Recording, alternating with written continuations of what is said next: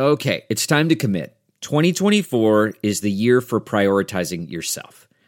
Begin your new smile journey with Byte, and you could start seeing results in just 2 to 3 weeks. Just order your at-home impression kit today for only $14.95 at Byte.com. Byte clear liners are doctor-directed and delivered to your door. Treatment costs thousands less than braces, plus they offer financing options, accept eligible insurance, and you could pay with your HSA, FSA. Get 80% off your impression kit when you use code WONDERY at Byte.com. That's BYTE.com. Start your confidence journey today with Byte. Angie's List is now Angie, and we've heard a lot of theories about why. I thought it was an eco move. Fewer words, less paper. No, it was so you could say it faster. No, it's to be more iconic. Must be a tech thing. But those aren't quite right. It's because now you can compare upfront prices, book a service instantly, and even get your project handled from start to finish. Sounds easy. It is, and it makes us so much more than just a list. Get started at Angie.com. That's ANGI, or download the app today. Man, that sunset is gorgeous. Grill, patio, sunset. Hard to get better than that. Unless you're browsing Carvana's inventory while you soak it all in. Oh, burger time. So sit back, get comfortable. Carvana's got thousands of cars under $20,000 just waiting for you. I could stay here forever. Carvana, where car buying meets comfort meets convenience. Download the app or visit Carvana.com today. Welcome to episode 521 with my guest Tim Minchin. I'm Paul Gilmartin. This is the Mental Illness Happy Hour, a place for honesty about all the battles in our heads, from medically diagnosed conditions, past traumas, and sexual dysfunction to everyday compulsive negative thinking. This show's not meant to be a substitute for professional mental counseling. I am not a therapist. It's not a doctor's office. It's more like a waiting room that doesn't suck. The website for this show is mentalpod.com. Mentalpod, also the social media handles you can follow us at. I'm recording this today mid-afternoon on Thursday, the 7th of January.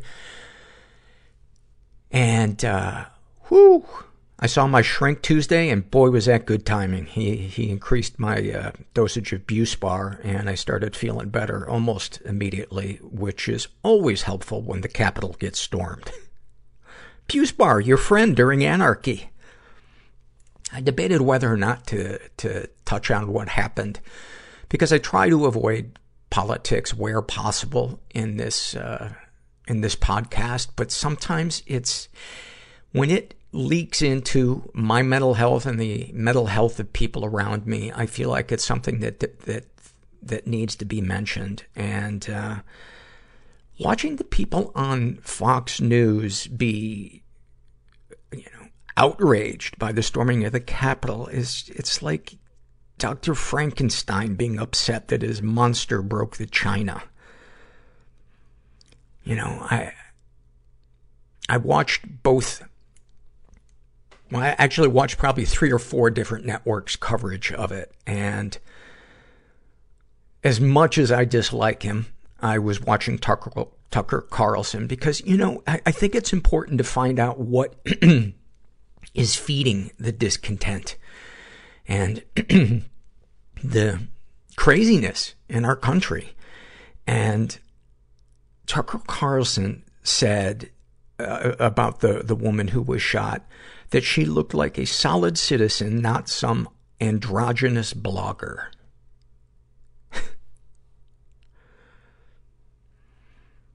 I mean, I don't even know where to begin with that. I don't even need to. And people saying that Mike Pence showed bravery. Bravery would have been refusing to be a running mate, or at some point resigning, not enabling for 4 years. He's a coward and he's a hypocrite. And just because he refused a single instance of participating in an insane lie, that is not bravery. Oh. One of the things that I have been taught to do in trying to stay sober and emotionally balanced is to pray and meditate. And a lot of times it's on autopilot. And Man, did I mean it when I prayed this morning. It was, and the things that I am told to pray for is for the happiness of the people that I resent. And boy, did I have a lot of people to pray for. And I didn't automatically feel my anger or my sadness or my resentment lifted, but I'm powerless over what's happening. And the only thing I can do is control my attitude towards it. And I'm willing to try anything except things that I think contribute to what we have going on. And who knows, maybe me talking about that on the show is contributing to it. I don't know. But I also got to be honest about how I'm feeling. Such a big part of mental health is being honest about what's going inside of us. And even asking ourselves what's going on inside me. Am I sad? Am I angry? Am I resigned? Am I isolating? What am I doing? One of the things I've been doing a lot to escape, I think in a healthy way, is I've been reading. Probably read 5 books in the last couple of weeks, and I've been finding that it's really been helping me. I'm reading nonfiction, I'm reading fiction, and I find that it kind of recharges my mental battery, and I find myself feeling more creative and less kind of stuck in a kind of a creative limbo of not feeling inspired by things. And one of the books I've been reading is Walter Isaacson's biography on Da Vinci. If you've never read anything by Walter Isaacson, he's such a good author. He wrote the biography of Steve Jobs, one on Einstein, and he's just a great writer. And one of the things that he talked about is Leonardo da Vinci's to-do lists. And I would say they're slightly different than my to-do lists. And so I'm gonna combine Da Vinci's to-do list and my to-do list, and I'm gonna see if you guys can figure out which one's which. Learn the measurements of Milan and its suburbs, then draw it. Get the master of arithmetic to show me how to square a triangle. Ask Giannino, the bombardier, how the Tower of Ferrara is walled.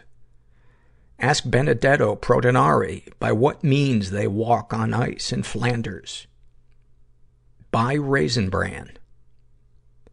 Get a master of hydraulics to explain how to repair a canal, a lock, and a mill in the Lombard manner. Get the measurement of the sun promised me by Maestro Giovanni Francese, the Frenchman. Observe the goose's foot.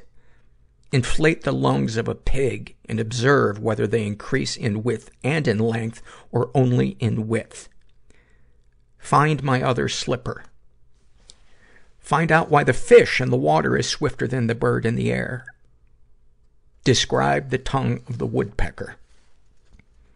That one, describe the tongue of the woodpecker. That is one of the things that Walter Isaacson said is it is apparent that he suffered from depression and also ADHD. A ton of his projects were left unfinished. And somehow that brought me a schadenfreude, a bit of comfort. This is from the love survey filled out by Misery Loves Company, and they write, I love climbing into bed with a pizza and watching dark crime stories on Netflix. Why is it so comforting to watch other people's misery? Well, I think I just touched on that with the thing about the stuff that Da Vinci did not accomplish. I think we all kind of look at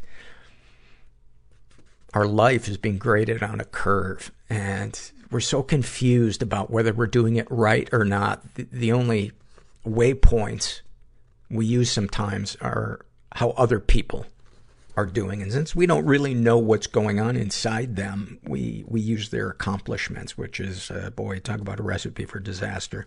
We are sponsored, as always, by BetterHelp Online Therapy. If you have never tried online counseling, I highly recommend it. Just go to betterhelp.com/mental, and that's BetterHelp, H-E-L-P. Like people would spell it health. Paul's at betterhealth.com, and I'm not finding it. Go to betterhelp.com/mental, and make sure you include the /mental so that they know you came from this podcast. And then just fill out a questionnaire, and if they have the counselor that they think is a good fit for you, they'll match you up with one. And then you can experience a free week of counseling to see if it's your thing. And you need to be over 18. I haven't talked to my counselor in a couple of weeks, but we got something scheduled for next week, and I'm looking forward to it. She really helps guide me through my stuff and give me alternate ways of looking at things and processing feelings, and she's incredibly helpful. So, yeah, go to betterhelp.com/mental. This is an awfulsome moment filled out by Brittany Jean, and she writes, "It's currently 6 a.m. I've been up all night doing drugs alone. I finally settled in to try and rest. I decided to watch Intervention, and the subject is a 21-year-old meth addict. I openly weep watching this girl get treatment for her meth addiction, while I, a 31-year-old meth addict, gaze beyond the TV to the table where my meth and syringes sit. I cringe through tears and think, time to do a shot. WTF. Oh man, I'm sending you some love. Oh, addiction. And I've been sober 17 years, and addiction and alcoholism are a motherfucker. And I had to finally ask for help because I could not do it alone. And I think Gracie's about to bark. She just jumped off the bed with a sense of purpose. But anyway, I really hope it gets to the point where you do reach out and ask for help, because it just might save your life. Gracie, God damn it. Gracie, come. This is an email I got from Ron Hamady, and he writes, I didn't expect to find such a wonderful thing. And then he included a link.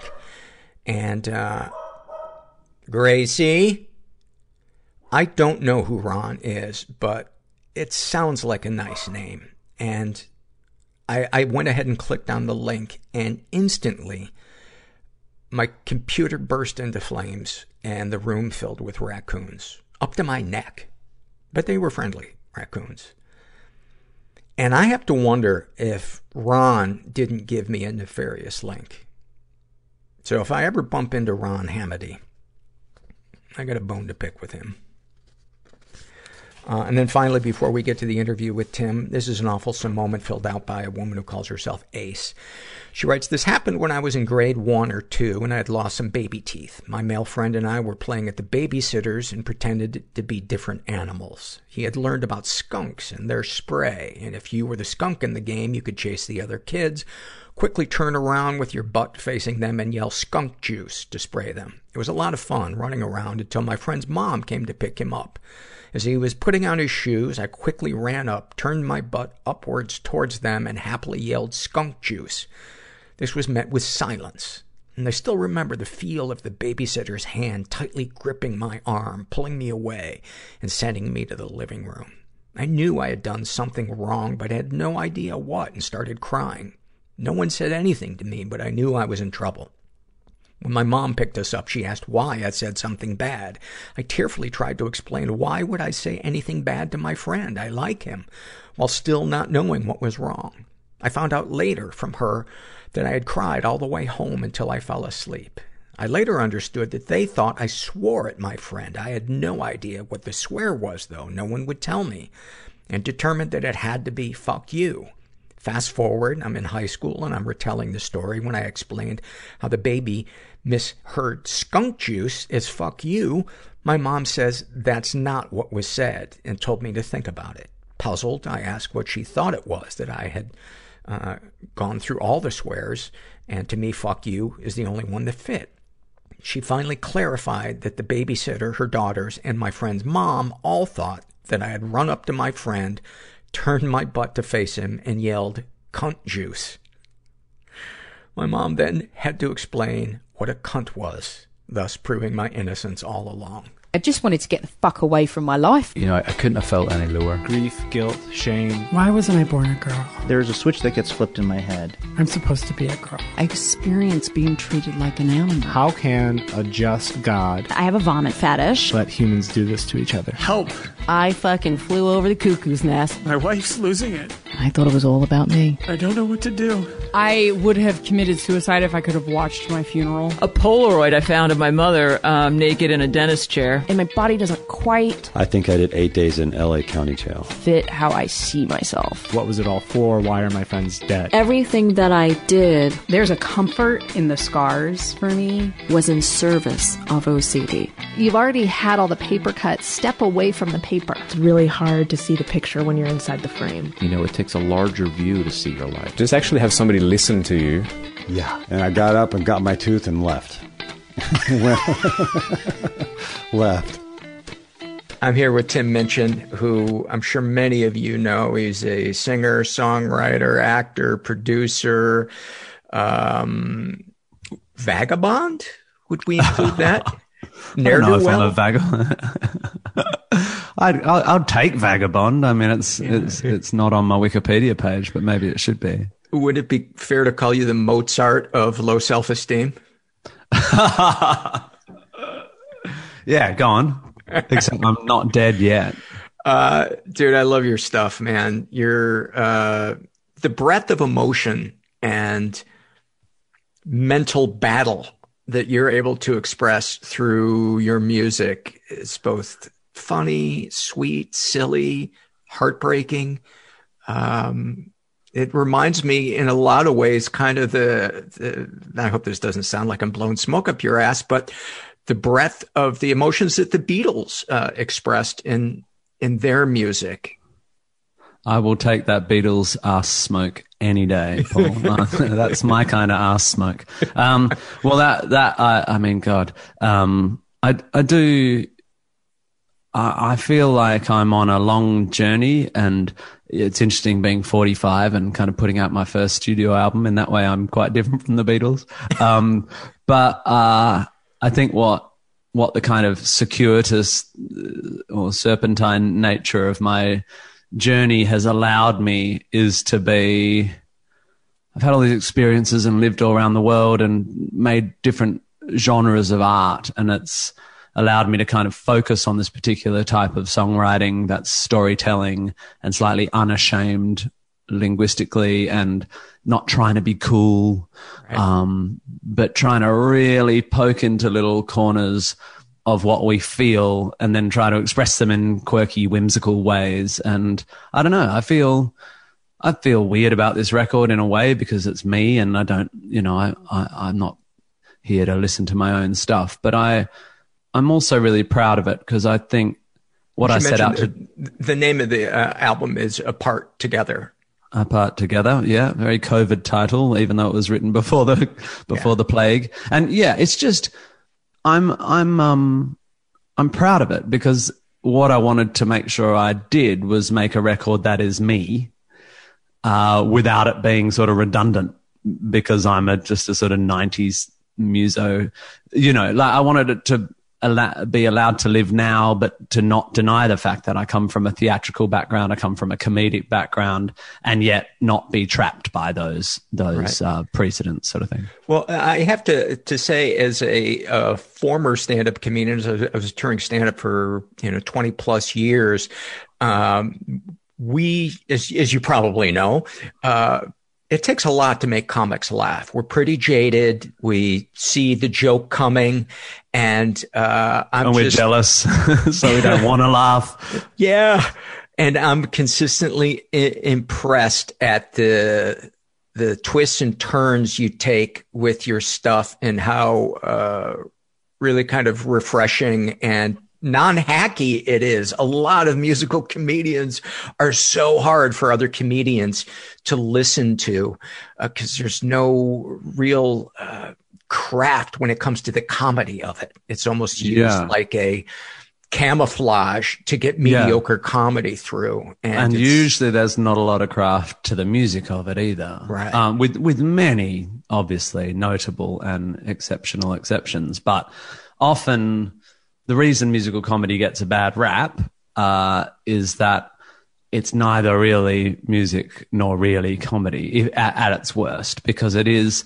someone who's got an instinct for funny rhyme and entertaining. It doesn't mean it's terrible, and a lot of people might love it, and I'm not even really judging it. But I am. Leave that to me. They should be sentenced to death. A rhyming death. Kidding, yeah, of course. But I guess where I got to build a little niche or find my audience is that I am a musician, and I'm inclined towards talking about subjects that songwriters don't usually talk about, God and sex and death.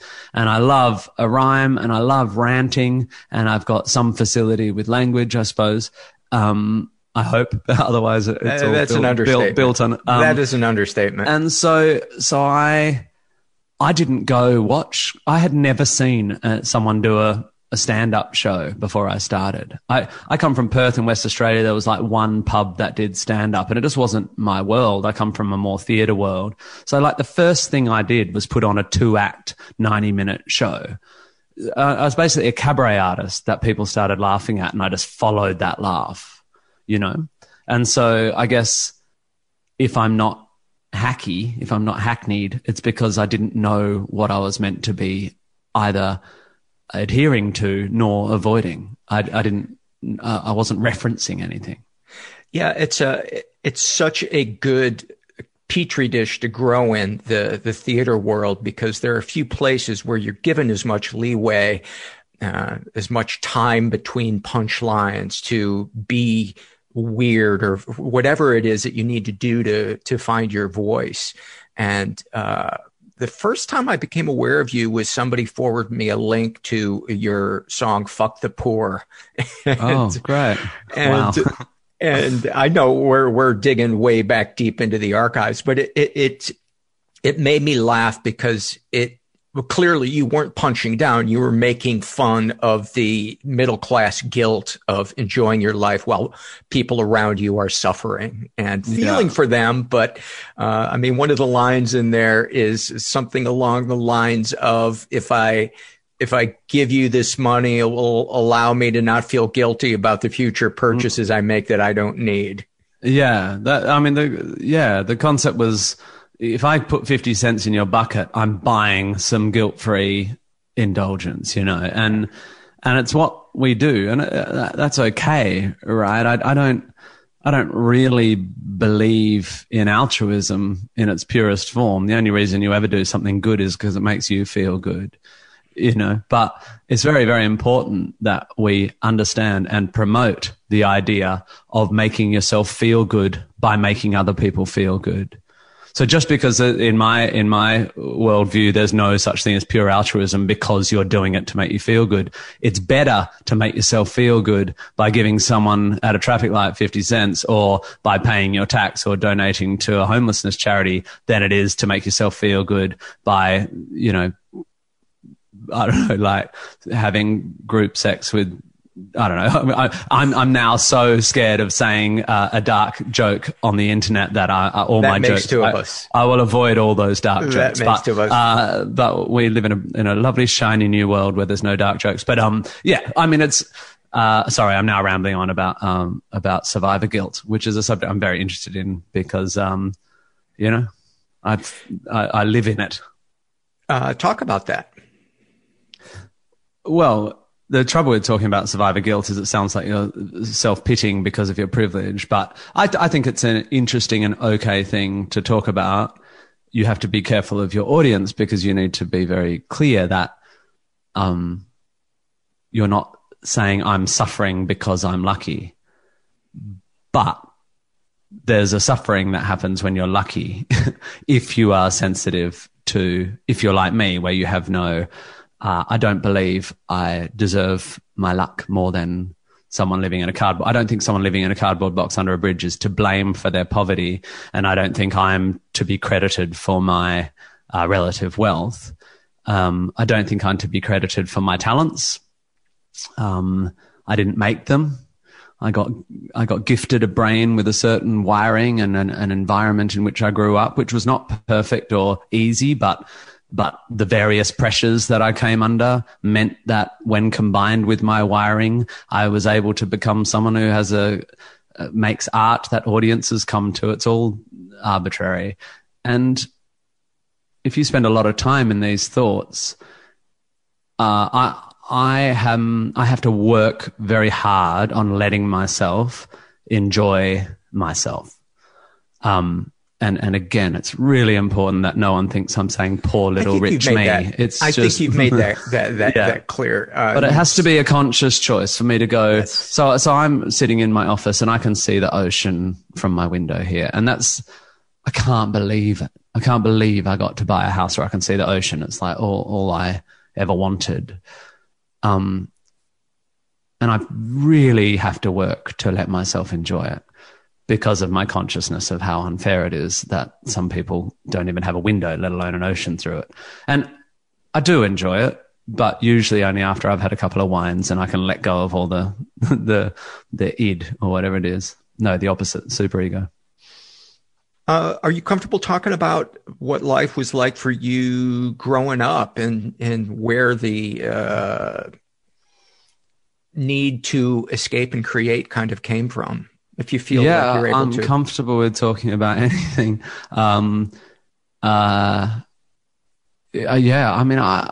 Give me some snapshots from your life growing up. Let's start with when you were a kid that you think were emblematic of your world, whether it was your inner world or the world going on around you. Oh my God, I don't know if I'm good at that. I mean, the headline is I've had a fantastic, privileged, happy life with a very here's something I'll share that's a little bit personal, but I don't think anyone involved would mind. My uncle Jim is a musician, and he's had a very difficult time with mental health and addiction and stuff, and has survived all sorts of stuff, transplants and cancer, and just last week open heart surgery. And off the back of that, he sent me a message about my mum and dad, because my mum's sick now too. And he said, I just want to tell you guys, because dad and mum really looked after him a lot in his life, but especially just in his last few weeks.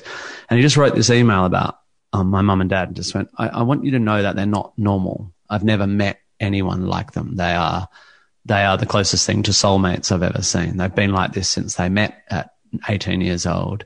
And my mum and dad are such different people. And my memory of them is that there was some tension. Dad worked all the time. Mum had 4 kids and, all that. But I realize now how incredible it is to grow up with those role models. And I'm afraid there's no inciting incident that made me a comedian. I'm the second of 4 kids. The other 3 of my siblings are my closest friends in the world, as are my mum and dad, who are still together. I went to a boys' school, and I suppose I wasn't, it wasn't a school that particularly valued what I've ended up being valued for, but that I was lucky because I was also good at sport.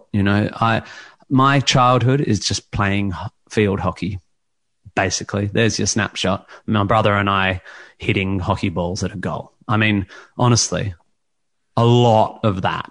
And then going to my granddad's farm. And I mean, it's just privilege all the way through. Honestly, there's nothing scary there. I believe you. There's a melancholy in a lot of your songs that is so palpable. And your song, Summer Romance, don't let me read too much into it, but as I was listening to it,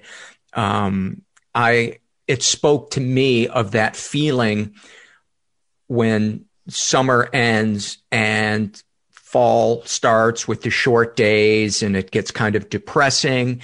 And I could be way off base, but I'm sure as most artists, don't want to tell somebody what their song means to them. They just are happy that it resonates with them. Oh yeah, but I'm like the opposite. I'm tediously willing to unpack my own songs because I'm a narcissist. Look, I think your sense of grief that you're getting out of Summer Romance is incredibly gratifying to me that you get that, because for me it's it's also about letting go of just time, of this shiny days in your life. Because Sarah and I both really struggle. We've lived, Perth, Melbourne, London, LA, now Sydney, and we really have been rocked by leaving those places, which we've done for reasons of grand adventure in my career and wanting to come back to Australia and all that. But I grieve my young children. Like, no one told me that when your children grow up, you've lost, you love the new ones, but the old ones are dead. Like, sorry if that's triggering to anyone, but you know what I mean? Figuratively, I don't have my 5-year-old Violet anymore. I don't have my 7-year-old Casper, and I can't bear that, and because we move so much, we've connected those periods to places. So Summer Romance is my London song, and it's the loss of those years of innocence. Now the kids are older and they have, some struggles. Actually, that's the thing I won't talk about, but is actually the dominant thing in my life is that one of my kids has some struggles at the moment, and you just can't believe that the innocence goes so quickly. Anyway, this is boring, but no, I mean, it's not boring. It's not boring. It's something that I've heard parents touch on before, but I would imagine it has to be a really melancholy feeling that, you did get to experience those moments when they were innocent and exploring the world, and you could have a front row seat for it. But it's not there anymore. And we also, of course, we do this thing with our memories where we edit out the hard bits so they become the halcyon days of pure joy, when actually, of course, they had their struggles as well. But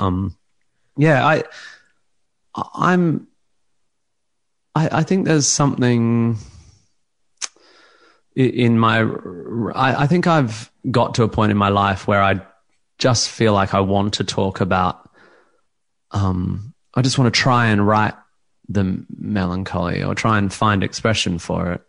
I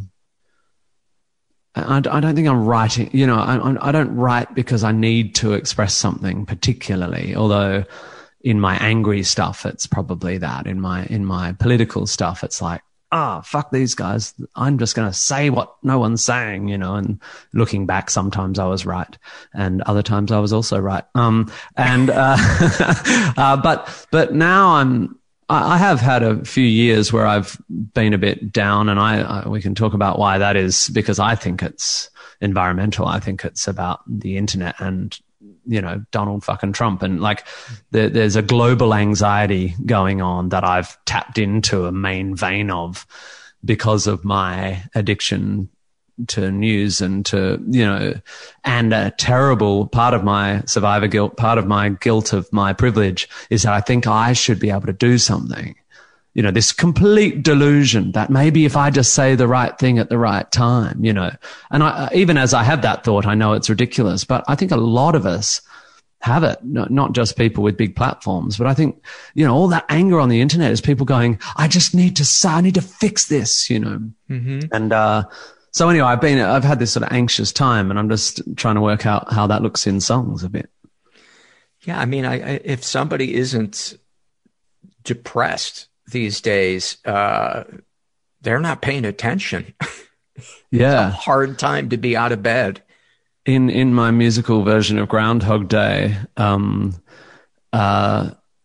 there's a song called Stuck, and Groundhog Day is a musical about depression, without a doubt. More so than the movie, it really leans on the trap of depression, really.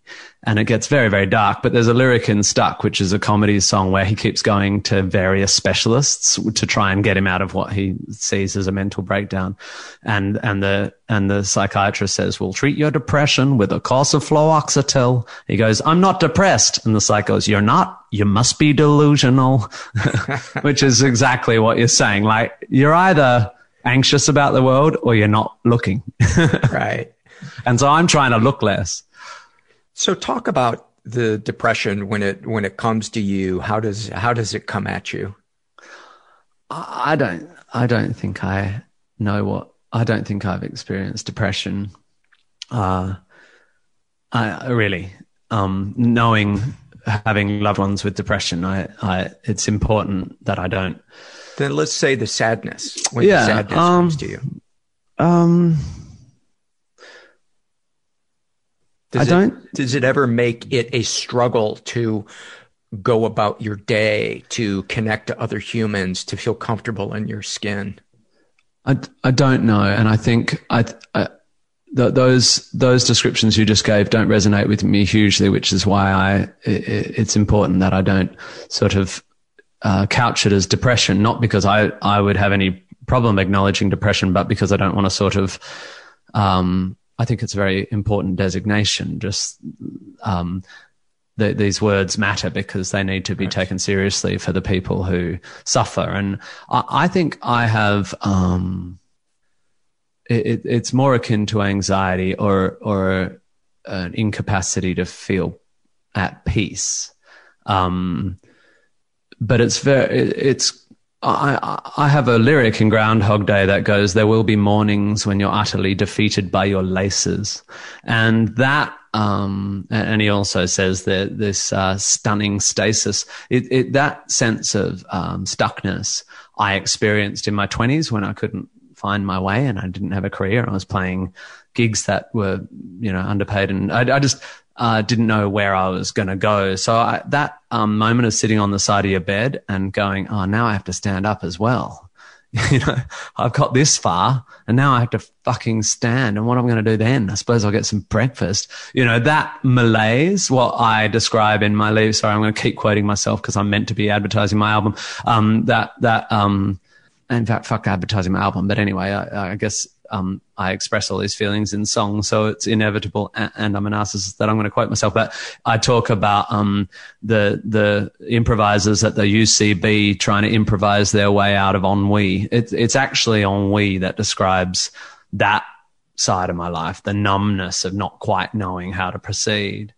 The stuff I experience these days, which I think is very, very common, and I see it leaching into my children in a way that makes me, I'm just trying so hard to figure out how to protect them, is a sort of global, this global anxiety that something's amiss in the world and that we should be doing better. And I think it's like we're consuming poison, and I don't think it's real. I actually genuinely believe that the world's getting better and better. And, well, I don't even believe it. I think it's demonstrably the case in many, many meaningful ways. But where it's getting worse is we've got this technology where a bunch of people are profiting out of our anxieties and we are complicit in it, right? So I know this has been talked about a million times, and I am the least conspiratorial thinker in the world. I don't think anyone's in charge. I just think the model, I keep writing on Twitter, which I'm better at not being on these days. I keep wanting to say, every day I want to say, guys, all this news is designed to make you angry and anxious. Not designed by a person, but designed by Darwinian evolution. Yeah. The more you're cross, the more you retweet going, fuck this person, the more hits it gets, and the more you have made that news the only thing you read. So just, you've got to stop. It's not real. That week where us progressives and liberals, all we could think about was Black Lives Matter, there wasn't anything, that wasn't the only terrible thing going on in the world, or the only hopeful thing going in the world. It was just that's all my progressive friends and I were reading about, and I was so anxious about it. And I'm anxious about stuff on a broad sense. I've been interested in the politics of race for years, I suppose, but I'm on the hook. I'm being controlled by an algorithm, and I've sort of segued from talking about mental health to talking about the internet mental health. But actually, I think that's my main problem. I think for a lot of people, you can't parse out where one thing starts and the other begins. It's one of the reasons why I started this podcast was it's a tangled bowl of spaghetti. Sometimes you don't know, am I not exercising enough? Should I be taking a different med? Are there toxic people in my life? Am I being too selfish? Am I self-obsessed? Is it the world around me? What the fuck is it? Well, who wouldn't want to stay in bed when that's your first thoughts? Yeah, that's right. And managing, and then you're down a different rabbit hole, because then you think the problem is I'm not in control of my thoughts. My thoughts are running me, and they're anxious, and I need to find a mechanism by which I'm more able to control my runaway anxious thoughts. And then you start looking into mindfulness, and then you're feeling guilty because you're obviously not very good at meditating, or when you're a parent, you think, oh God, what have I done? My kids are on their screens. They should have an app. There should be I need to get them that app that makes them meditate. I'm going to force my kids to meditate. I'll use a different robot to make them meditate to stop the other robots. Like, it's insane. And then if you're privileged like me, you go, you know what? The kids are in the city too much, in the eastern suburbs of Sydney, surrounded by capitalism, and I'm going to buy a small farm, and I'm going to take my children to the trees. And then you buy a small farm, you take the kids to the trees, and the kids fucking hate the trees because they're on their own. And, you know, the internet's there. And I mean, Jesus, I mean, I'm being harsh on myself. It's not that simple, but you start, there is no end. It is too much information for these kids and for we kids. It's too much. Weirdly, the Bible said it in the first chapter, you know, the apple of the tree of knowledge is something to be really careful with. I don't suppose the Bible knew this was coming, but this unfettered and yet, because of algorithmic editing, constantly anxiety-making feed of information, I don't think we've evolved to cope with it. I'm a bit worried about it, to be honest. Yeah, that makes total sense to me. As I was laying in bed this morning trying to will myself to get up, I flashed back to when I was a kid growing up in the 70s, and there weren't that many options for what to do. There was 3 channels of TV. We lived near woods. It was so much easier because your choices were limited. Today, what podcast do I listen to? Oh my God, I'm going to make a mistake and miss whatever great podcast is out there. I'm going to waste my time listening to a bad one, and I'm not doing life right. Yeah. And I don't think I'm particularly addicted, like as in I don't think I'm an outlier, but I took my dog for a walk yesterday.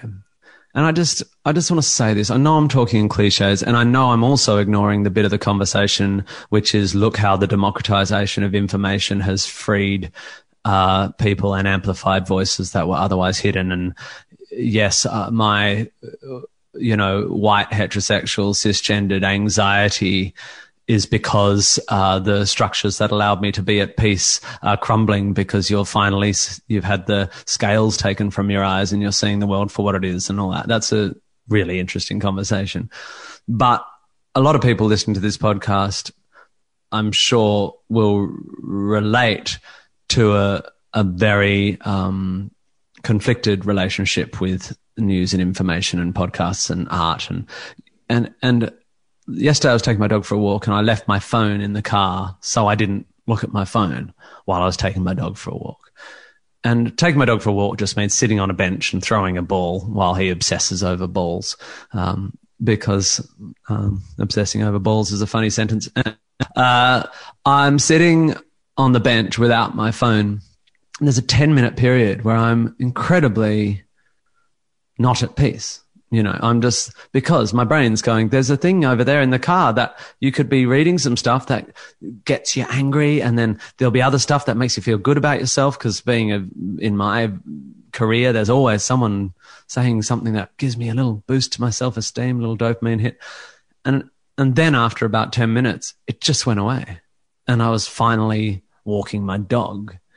And I just can't believe I'm an intelligent 45-year-old grown-up man that can't stop this little machine getting up in my fucking brain. And I just hope that I can do better at that. And I hope people listening go, yeah, it is like that. I mean, we just got to walk away from the information as much as possible. I don't think it will cure you if you have, chemical depression. That's not the key, but surely it's all intertwined. Yeah, I do definitely think it is. And those moments are hard when you feel like you're crawling out of your skin in a vague way. It's you feel restless, you feel a bit irritable. Nothing seems to bring the pleasure. Do you think it's one of those things of you get so used to being stimulated at a certain level, when it's not there, the silence is deafening? I absolutely think so. And so to come back to your 70s upbringing, you weren't anxious about the silence. I mean, I didn't love school, and I didn't, it was not like it was bliss, but I wasn't trying to fill the holes. And it wasn't because we were dumber back then or more satisfied with less cognitive movement. We were just less addicted. It's just an addiction to stimulation. It's exactly what you just said. If you train your brain to get all these it's all chemistry, right? So getting angry about something induces a chemical that's addictive. It makes you, it's like a fight or flight response. It's a little tiny fight response. Being outraged is an addictive chemical. Being complimented, having someone put a love heart on a photo, they're all addictive not because they're doing you good, just like booze or drugs. They're not doing you good. They're addictive because they say to your brain, this is the new normal. This is the new normal. Look, and any neurologist or psychiatrist or psychologist out there saying, Tim, you're talking absolute bullshit, please write in, because I want to know if I am. But it strikes me that you, of course, your brain, it's plastic, and it will adjust to the new normal, whatever you're feeding it. And that can be information or booze or sex or whatever.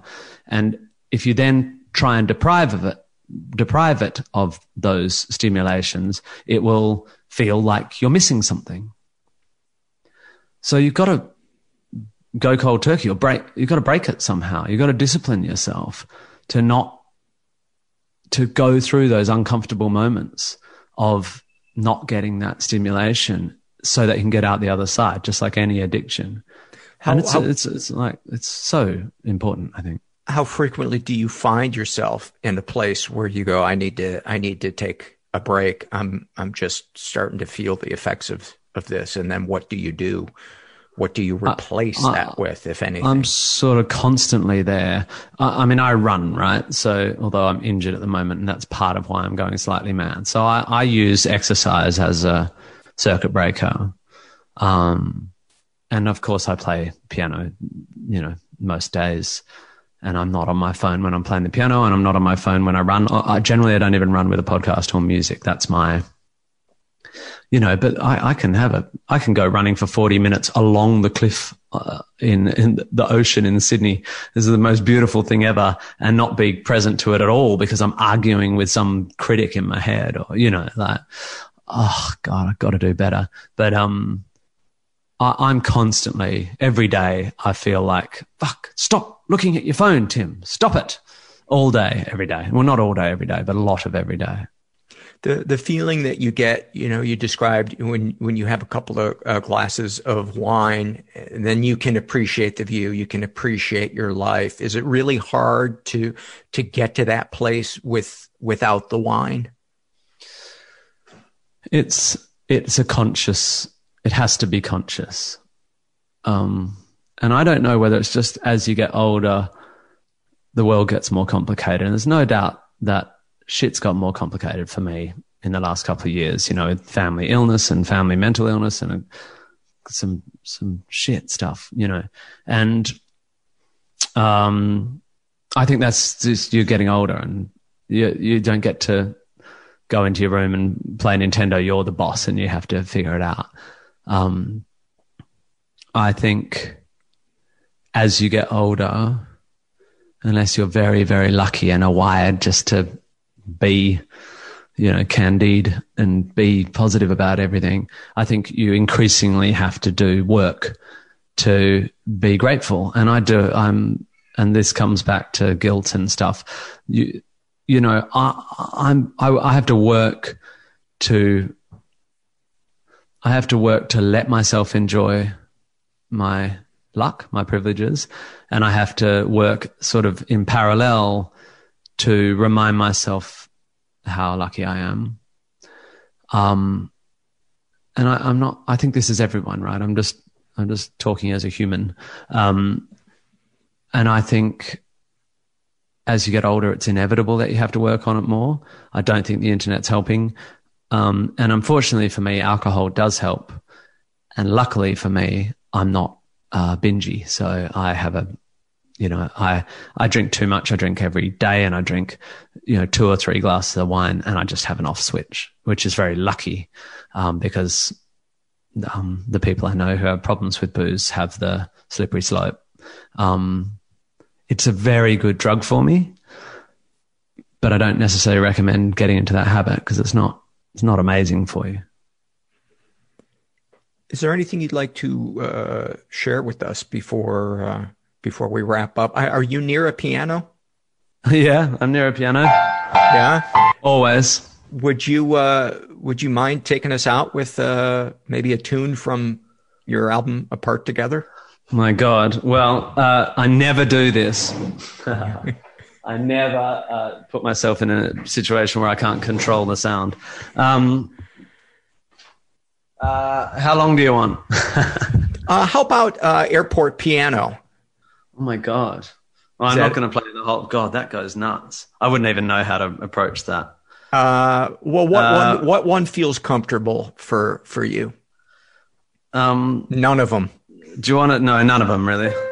Do you want to... I'm worried that it will sound terrible, right? It sounds good from where I'm at right now. I can hear the piano and I can hear your voice. Okay. Well, here's a slightly melancholy but pretty song about the limits to which we can help other people, I guess. You want melancholy? You're going to get melancholy. Is this I Can't Save You? Yeah, I Can't Save You. This one works solo. All right. I'll walk to the freeway to help change your tire. I'll wake you to warn you your house is on fire, and I'll lend you money if money will help. But darling, I can't save you from yourself. I can't save you when you're feeling blue. I'll send you songs to sing. If the flood pulls you down, mine's a hand you can cling to. And if you fall ill, I will nurse you back to health. But darling, I can't save you from yourself.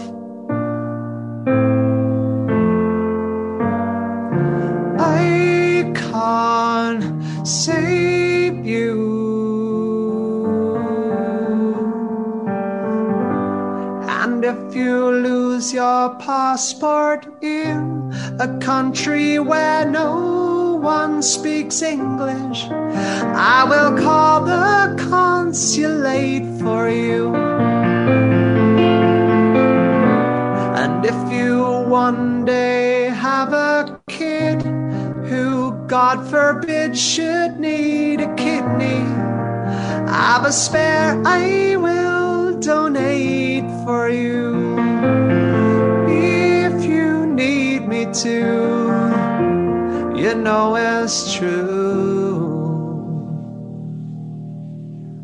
No lover will hurt you, no ally will flee without someday having to answer to me. I'll give you my heart if you think a heart will help. But darling, I can't save you from yourself. I can't save you from yourself. I can't save you.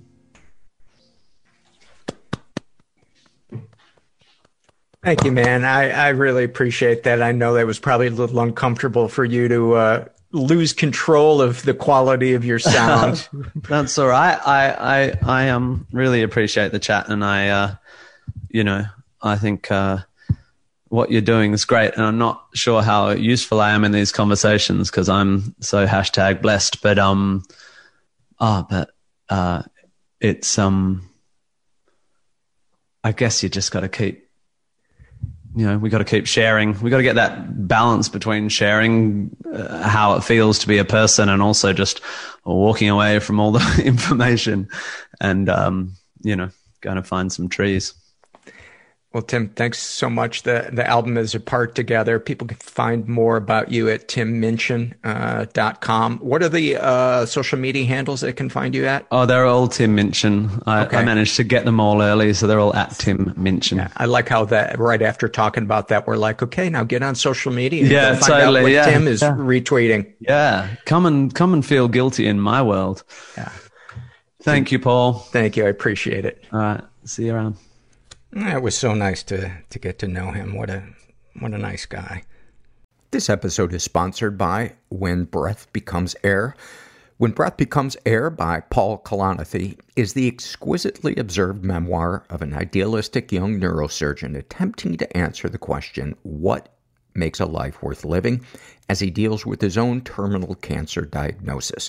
It's a stunning reminder to live while we are alive. A must-read for anyone in medicine from a doctor-turned-patient. For healthcare workers, expand your view on patient care and the fragile beauty of our mortal lives through Kalanithi's unforgettable words. Some of the questions Kalanithi wrestles with in this book include, what makes life worth living in the face of death? What do you do when the future flattens out into a perpetual present? When the future is no longer a ladder towards your goals in life? What does it mean to have a child, to nurture a new life as another fades away? When Breath Becomes Air is a #1 New York Times bestseller, Pulitzer Prize finalist, and named one of the best books of the year by the New York Times Book Review, People, NPR, The Washington Post, Slate, and more.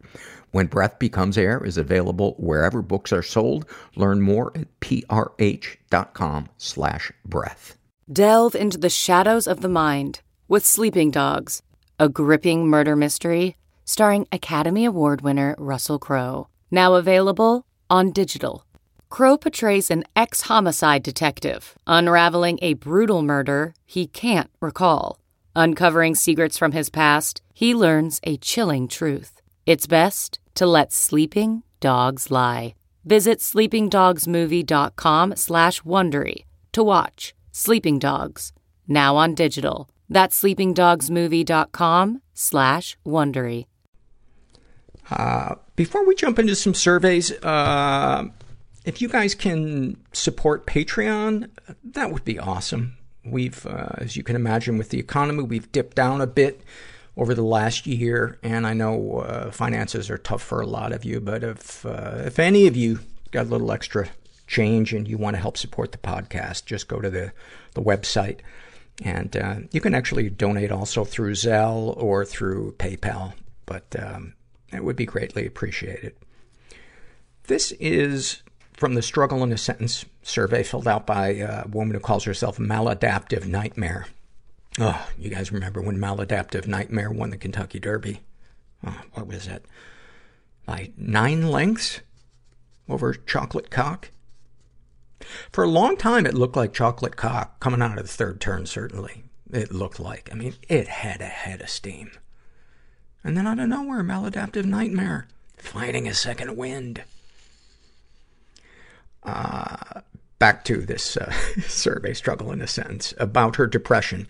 Feels like everything around me is dirty, but no one else sees it. About her anxiety, constantly wondering what people really think of me, feeling judged every single day. About her alcoholism and drug addiction, coming to a realization it's not, quote, social anymore and feels too enormous to conquer. About her love addiction. If there isn't drama, I will create some. I will make you fight for me, even though I know it won't last long. About her codependency. Described by all as independent, but really I am just a sad girl who needs to be taken care of. About being a sex crime victim. It wasn't that big of a deal. He did that to me too, my mother describing our abuser. Watching my dad, my once hero, sit in a chair and pretend to not hear the conversation. I left the house and said bye like nothing happened. No one mentioned it again. I just wanted them to hug me. Oh, man. Maladaptive dreaming. Life in my head is exciting, fun, and I am the best version of myself there. Taking out the headphones and going back to life is torture, because I am none of the things I dream about, although I try. Snapshot from your life. When my uncle put his hands under my ballet leotard and touched me. I would like to think it happened so quickly because he immediately felt bad and not because he was scared my mom would walk in the room. For years, I felt sorry and embarrassed for him. It has taken me 30 years to realize how confusing those feelings were for a child, and that those 15 seconds were not maybe it was abuse, but realizing it was, and I can call myself a victim without feeling like my abuse doesn't make the grade. And that is such a struggle for so many people. Kind of like the, comparing on a curve thing that we do about how successful our lives are. I think we also use that curve to judge whether or not our abuse is valid. And it's such a mean thing to do to ourselves and to do to other people. This is an awfulsome moment filled out by Bergamot. And she writes, I became accident prone and cognitively impaired during the late stages of my drinking. Putting my keys in the fridge, sleeping on unfolded laundry, bruises, etc. One day I cut my thumb while cooking and didn't have Band-Aids. Not a problem. I just used whatever was around. Fast forward to my colleague after an all-staff meeting. Is your hand bandaged with a panty liner wrapper?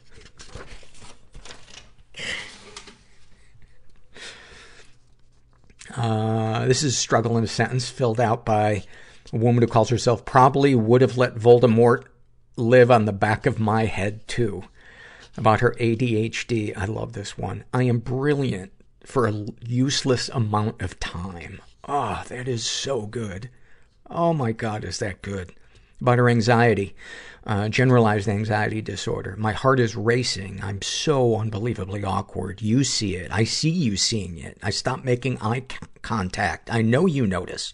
I escape the situation and finally breathe. Fuck, I'm alone.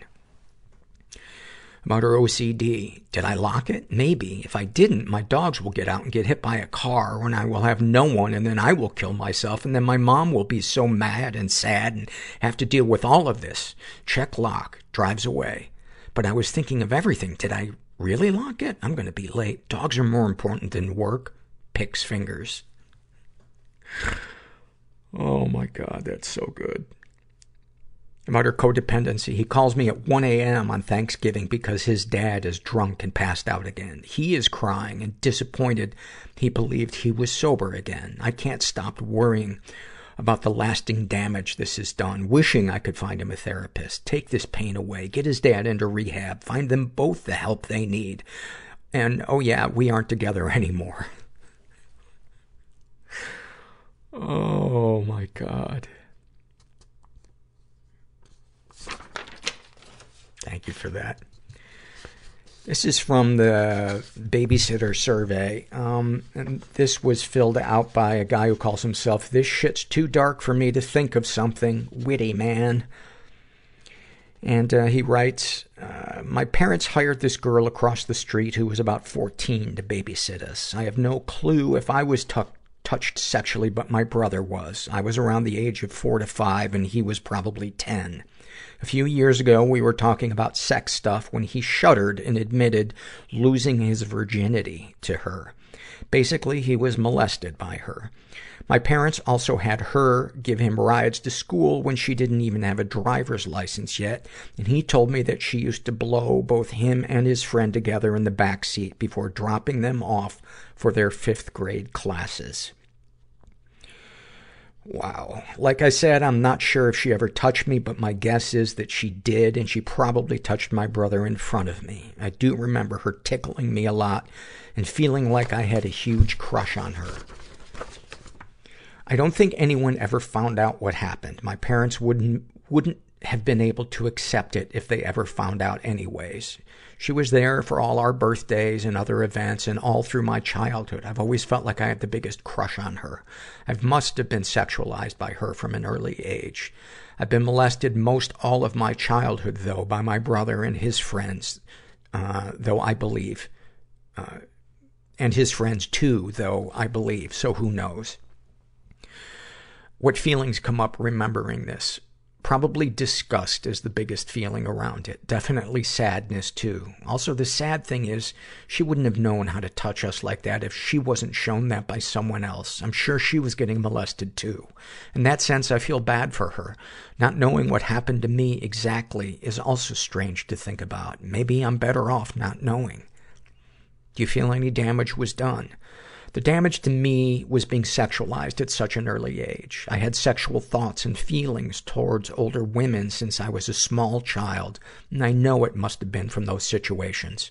I remember hating being a kid because as a kid I knew I couldn't experience sexual things until I grew up. It's really weird even now to think about. If you're a parent, has your experience influenced how you view your child being babysat? I'm a parent, yes. And make sure to educate him about his privacy and where it's inappropriate to be touched. Thank you for sharing that. And that's, the things that he described are so common. You know, the struggle to know exactly what happened, the way that abuse, and being sexualized at an age when our brain is forming, how it informs the things that we think about or get turned on by. It's such a ball of fuck. This is an awfulsome moment filled out by a woman who calls herself Electra is my SW name. And SW means safe word. My mom was killed by a drunk driver just a few days before Christmas last year. It's well known in my family, or at least known because my mom always expresses this as how things are, aka her opinion, that I'm the family member that always ruins every holiday. Thanksgiving, Easter. I hate my birthday. It's always something she would say. We had a very close but at times volatile relationship. She's a rapid cycler like me, and you know the kind of people that are like ADD, can talk about 3 different things in one conversation, jumping from one to the other like frogs on a lily pad. She always liked that I could keep up with her in that sense. The other thing is she was always done with Christmas shopping probably in November. We didn't get to have her with us on Christmas Day, but there were all the gifts and cards that she had gotten us. My brother, sister-in-law, me, and my dad. It was bittersweet, because she'll never get to open hers. But it was like she was still with us. After we sadly and slowly opened everything, we were just all sitting there in silence, walking through all the empty rooms of memories in our minds. And I started chuckling to myself. My dad looked at me like, what? I walked through... I smiled and said, who ruined Christmas now this year, huh? And he smiled with a little laugh and rolled his eyes. I liked that even though it was so soon after it happened, we never stopped talking about her or making jokes about silly inside family things. Like how she accidentally shit in a department store and would definitely kill me for saying something. But now she can see how everything is big picture. I'm sure it's okay. Wow. That is the definition of awfulsome. For those of you that are new to the podcast, awfulsome means something that is awful and yet has something awesome in hindsight about it as well. This is from the Struggle in the Sentence survey filled out by a woman who calls herself, Am I Crazy? If you have to ask, the automatic answer is yes. And about her OCD, she writes, like my life depends on placing marbles in a perfect grid on a floor that's uneven. That is descriptive. That is descriptive. Thank you. This is a happy moment filled out by a gender fluid person who calls themselves Linda.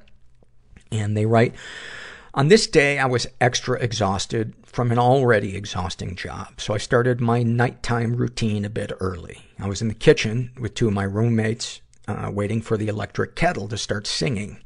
One gently asked my other housemate, how was work? They softly responded, I don't like my job. I proceeded to laugh my ass off, one of those uncontrolled laughter that I just couldn't do anything to stop. I laughed until I was breathless and just making weird, dry puffs of air, tears pouring out of my eyes, my belly juggling with every laugh. After a few minutes, my housemate asked, how was work? I did my best to take some deep-ass breaths and replied, I hate my job too. The moment was a perfect release from the struggle of the day. I love the laughs when somebody says something that isn't as funny necessarily from the words that they say, but the way they say it. That, to me, that's my favorite comedy. I'll never forget this friend of mine, Adam.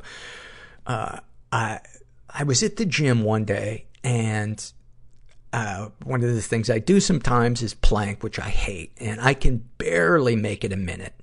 Even doing it a year, multiple times a week, I can still barely get past a minute.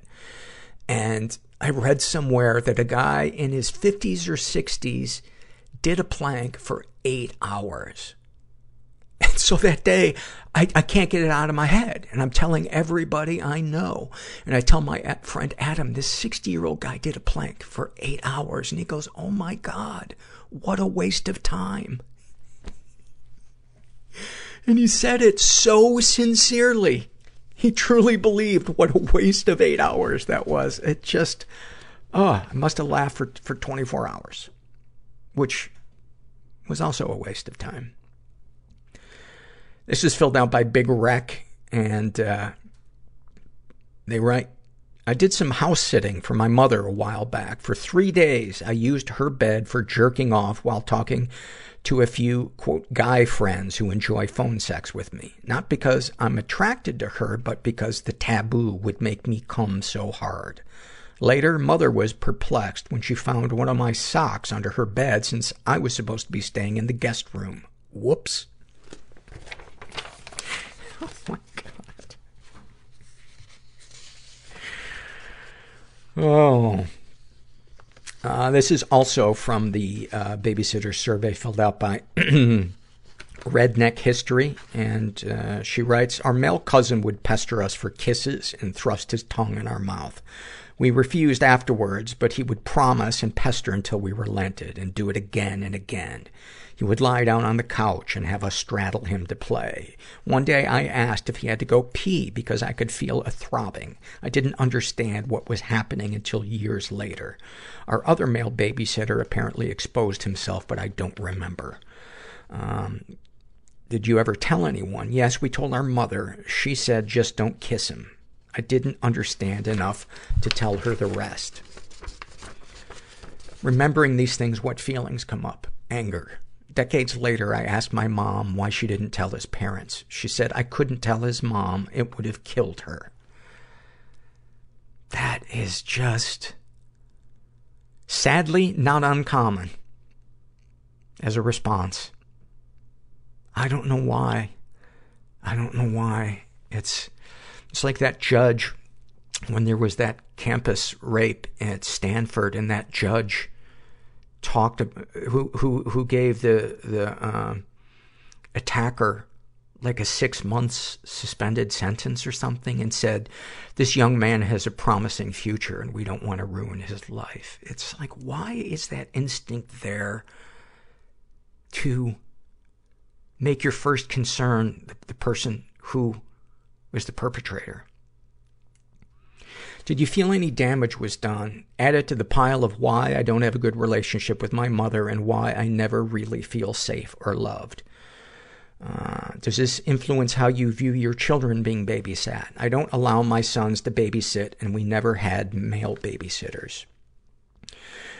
Well, I can tell you from having read hundreds of these, the gender of the babysitter does not have that much to do with it. I would say it's about 50-50 of the surveys that I read, where the perpetrator is male or female. Thank you for sharing that. I appreciate it. As uncomfortable as some of that stuff is to read, I don't want to be a broken record, but the stuff that's hard to talk about is the stuff that I feel like this podcast should talk about. This is from the Love Survey, filled out by Emma. She writes, I love those rare moments where I can look at something and see the beauty in it when others can't. I love putting folded clothes in my dresser. I love when there are no cars on the road. Oh, that is a great one. I love feeling nostalgic and can relate to childhood memories with someone I don't even know. I love it when I finish cleaning, put a candle on, and finally sit down and just knowing I have nothing else to do. That is a great one. I love that feeling. I love looking at my calendar and seeing just a wide open, empty day. And yet it also kind of fills me with anxiety. Like, oh, I'm gonna fuck it up. I'm gonna misuse that time. Excuse me. And finally, this is an awfulsome moment filled out by a woman who calls herself Parentheses. And she writes, I grew up with two pretty dysfunctional and abusive parents who saw my sister and me as their emotional support while we were kids. In high school, the only goal I could put into words was to move away, never come back, and not be like my parents. Periodically, throughout my adult life, my high school coach, who basically became a second father to me, would tell me that he was amazed about how I was so resilient and that I had succeeded in spite of my parents, not because of them. Every heartbreaking moment with my parents, and after each time a coworker sexually assaulted me, I would talk to him through email or phone call and end up crying and thanking him for always being there for me. His responses have consistently been ones of surprise and compassion. Of course, you are the strongest person I know. I'm glad you feel like you can trust me, etc. This morning I was sitting and ruminating on how guilty I feel for not talking to my parents. My mom told me she should have aborted me 5 years ago, and I assume she told you that 5 years ago and not that you are 5 years old, and has sufficient insight to tell me she's ready to forgive me for not talking to her whenever I'm ready to come back. My dad has been diagnosed with narcissistic personality disorder with significant antisocial tendencies and has always treated me as an extension of himself, like one of his arms that he can do what he wants with. On numerous occasions, he has told me I am fucking up my life, literally exacerbating his heart condition and essentially inept, while simultaneously expecting me to be his therapist, cheerleader, and surrogate spouse. In order to have any chance at recovery and to learn to develop close relationships with other people, I cannot keep them in my life as long as they are unwilling to take responsibility for their own actions. I know this, but I still sit and spin almost daily on how badly I feel about letting them live out the ends of their lives in pain, illness, and loneliness.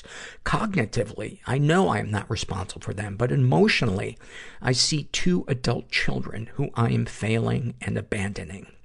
This morning, while I went through my usual rumination cycle, a completely new thought broke through. My coach/second father's voice telling me, you made it in spite of, not because of, your parents. And his constant support over 20 plus years have finally sparked the realization that I am going to be okay. That I don't owe my abusive parents anything, and that my success, resilience, and progress towards vulnerability and genuine human connection are all because of him and his presence in my life. I've spent my whole life searching, hoping, and pining for parents because mine sucked so bad. But today it really sunk in that I have truly had the best parent I could have ever asked for the whole time. And I love my coach/dad so much. I felt a moment of peace and joy I don't recall ever feeling before in my life. It faded after a while, but it's not gone, and I finally feel like I'm going to be okay.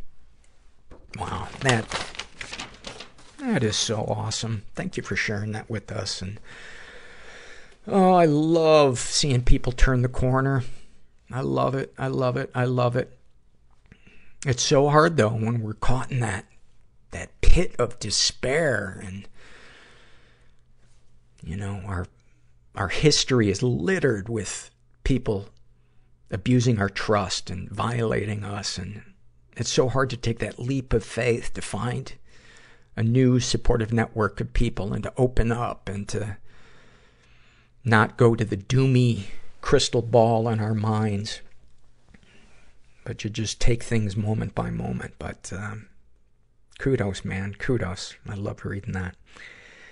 If you're out there and you're feeling stuck, you are not alone. You are not alone.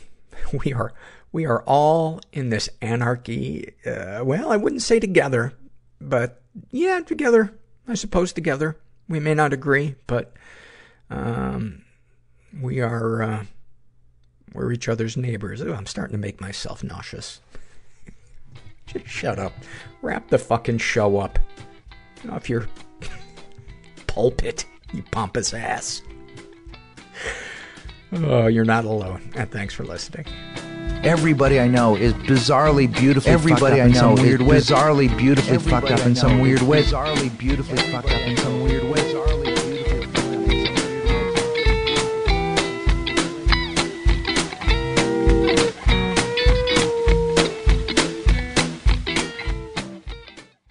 Look around. You can find cars like these on AutoTrader. Like that car riding your tail.